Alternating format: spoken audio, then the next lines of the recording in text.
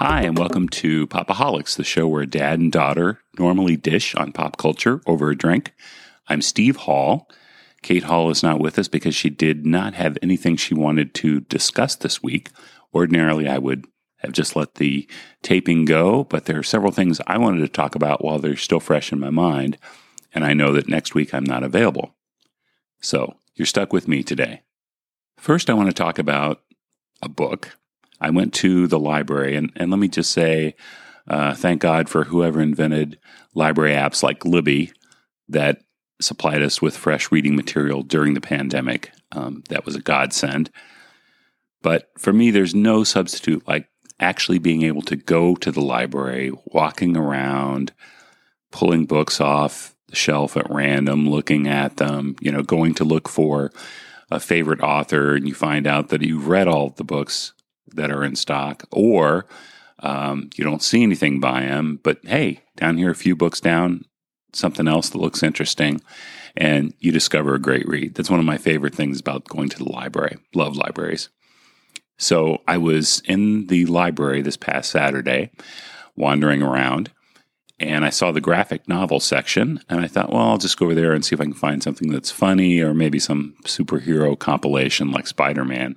And what I found was a great graphic novel, My Friend Dahmer, by John Derf Backdorf. Of course, Jeffrey Dahmer was an American serial killer and serial offender who committed the murder and dismemberment of 17 men and boys between 1978 and 1991. Many of his later murders involved necrophilia, cannibalism, and the permanent preservation of body parts. Typically, all are part of this skeleton. Dahmer was beaten to death in prison in 1994. Now, that's how we know Jeffrey Dahmer. For John Derf Backdorf, Dahmer was a high school friend in Ohio with whom he shared classrooms, hallways, and car rides. So this is an unusual coming-of-age graphic novel that talks about the fact that he knew Jeffrey Dahmer. And one of the things I liked about this book, he could have just drawn from his own memories, but he did research. He interviewed people like Dahmer's parents. He read books on Dahmer, the police reports. He watched every interview that Dahmer had given, trying to understand him. In fact, the back of the book even contains a breakdown by scene of where that information came from, the source. So very well-researched, well-reported memoir. Now, Derf doesn't apologize for anything that Dahmer did after high school, but this is a surprisingly sympathetic portrait of a disturbed young man really struggling with these awful urges that were coming from his psyche. He was a shy kid, a teenage alcoholic, and a goofball who never quite fit in with his classmates. And one of the things about this book is that Derf doesn't excuse he and his classmates for the way that they treated Dahmer, which Dahmer developed a pretty good, very funny cerebral palsy imitation and could also mimic going into an epileptic fit. I know it sounds awful, but this was back in the 70s. High humor, apparently. And so these kids would call on Dahmer to do that whenever they needed a laugh, and they would mimic him talking in that fashion. But then they never really made him part of their circle. And there's a telling story where they paid him $35, I think it was, to go to the Summit County Mall and just act weird all day. And by the end of the day, when they're getting ready to leave, they're all making plans to meet up later. And Dahmer, who's walking behind them, is just not included at all. The other thing that comes out of this book is that you wonder why no adults noticed what was going on with Dahmer, that he was obviously struggling. His parents were going through bitter fights on their way to a divorce. So they were kind of wrapped up in their own deal. But then Dahmer was drinking heavily to try to make himself numb so he wouldn't be feeling these urges. And he was drinking at school. Derf tells one story about talking to him in the hallway, and it was like 8:30 in the morning, and he smelled like alcohol, obviously drunk. So you kind of wonder why no teacher or authority figure recognized, hey, this kid's having some issues and we need to get him help. This is a great book. It was a national bestseller, numerous awards. It was named a best of 2012 by Time, The Village Voice, AV Club, Boing Boing, Publishers Weekly, MTV Geek, etc. Now, it was also made into a 2017 movie with Ross Lynch as Dahmer and Alex Wolff as Durf. And I have not seen that movie, but there is a great clip of scenes from that movie set to the Talking Heads Psycho Killer that you can find on YouTube. Very effective. So, again, that is My Friend Dahmer. Great book. The visual style, if you're familiar with R. Crumb, it kind of reminded me of a more sophisticated version of R. Crumb's drawings, but very well done. I'd like to talk about a streaming offering now, Wolf Like Me, which is available on Peacock. This stars Ilsa Fisher and Josh Gad. Now, Ilsa Fisher, you may remember her as the sex-crazy younger sister in Wedding Crashers, but she has done a ton of stuff since then.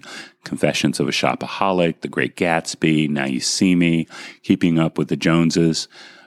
She's also voiced characters in animated films, including Horton Hears a Who, Rango, and Rise of the Guardians in 2012. And she was also on the 4th and 5th seasons of Arrested Development. She's married to Sacha Baron Cohen. She's Mrs. Barat. She's authored 2 young adult novels and the Marge in Charge book series. So a busy woman. Meanwhile, Josh Gad, I think, made his initial splash on Broadway in The Book of Mormon. He's an American actor and singer, best known for voicing Olaf the Snowman in Disney's Frozen franchise. He was also Beauty and the Beast as LeFou, Ghostbusters, Afterlife as Muncher, The Wedding Ringer, Ice Age, Continental Drift, Pixels, etc. So Wolf Like Me is a drama about entering a relationship that has some baggage. Ilsa's marriage is complicated. Dogs and cats act weird around her, and she has a habit of forgetting what time it is, then realizing at the last minute that it's later than she thinks, jumping up and running away without any kind of explanation whatsoever. Josh is Gary. He's a widower, sleepwalking through life, very overprotective of his daughter. And this is set in Adelaide, Australia, which incidentally is where Fisher lives in Australia, I believe. And Australia does come to be part of the story. But of course, why does Ilsa jump up and run away? Because, she has to get home before the full moon comes up because she's a werewolf. Now, like I said, this is a drama about entering a relationship with baggage. And it's very well done from that standpoint. Both Josh and Ilsa are very appealing in these roles. It doesn't add anything to the werewolf canon. Werewolves are my favorite movie monster. Some people would think zombies, but actually it's werewolves. Ever since I saw The Wolfman, my favorite werewolf movie is American Werewolf in London because of the mix of horror and humor. But that's beside the point. But like I said, this one won't, if you're a werewolf fan, won't add anything new to the canon, but it's still a very enjoyable show. So that's Wolf Like Me on Peacock. Finally, I want to talk about another book. This one I did discover through the Libby app. Twilight of the Gods, A Journey to the End of Classic Rock by Stephen Hayden. And Hayden is a Gen Xer who, as a kid, growing up in Wisconsin, I think it was, became obsessed with classic rock to the point that he became a music critic. So this is a great book because he's examining the state of classic rock as the people who have created it begin to die off. He looks at its past and future, the impact it's had, and what its loss might mean to an industry, a culture, and a way of life. This is the kind of book where he looks at phenomena like dad rock. He looks at the phenomena of bands that go on when most of the original members are no longer with that band. He ponders the popularity of REO Speedwagon in the context of his divorced mom, who liked that band. And then chapters where he wrestles with Dylan, what Dylan means. It's just a very fascinating, thoughtful, irreverent, funny book. One of my favorite passages was he was talking about about rock documentaries, and he mentions The Last Waltz by Martin Scorsese, which was, of course, the band's farewell concert. And he talks about how in the interviews for that documentary, the members of the band come across as like classic rock's version of the Seven Dwarfs. So very irreverent stuff. One of the things he asks is, as these people die off, he points out that Keith Richards has survived all kinds of drug stuff, Anita Pallenberg, arrests, falling out of a tree on his head. But of course, eventually he's going to die. And he mentioned that about several other folks, given their ages. And so then he wonders what happens. And so I've been thinking about that. I sort of believe it's going to be like other genres where the people have passed on, blues, Howlin' Wolf, Muddy Waters. A lot of the blues greats are no longer with us, but that music still survives.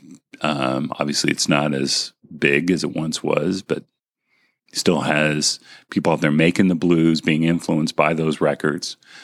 You look back at swing music, jump blues. I mean, all kinds of genres where the people have passed on, but their records, their music is still around, and people are still influenced by them. And I sort of feel like that's what's going to happen with classic rock.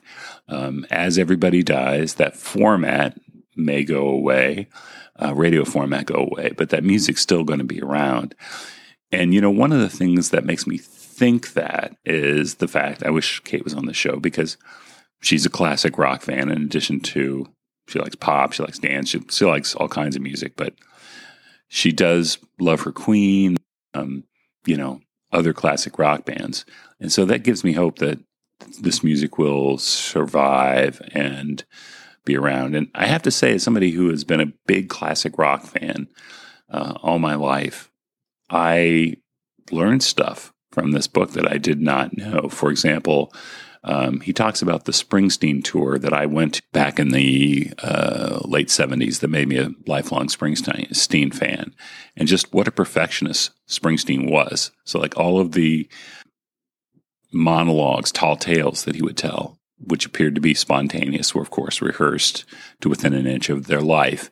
And then when they were having the rehearsal in the venue, when nobody was there, Springsteen would go out in the audience, stand different places to make sure he could hear everything. You could hear all the music. You could hear somebody talking on stage.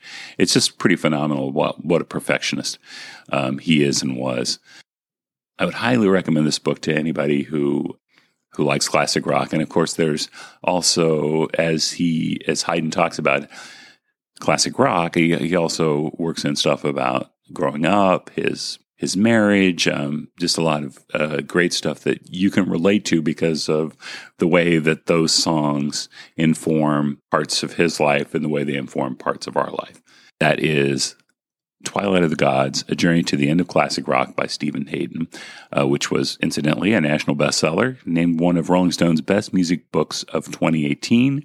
A New York Times book review called it new and noteworthy when it came out.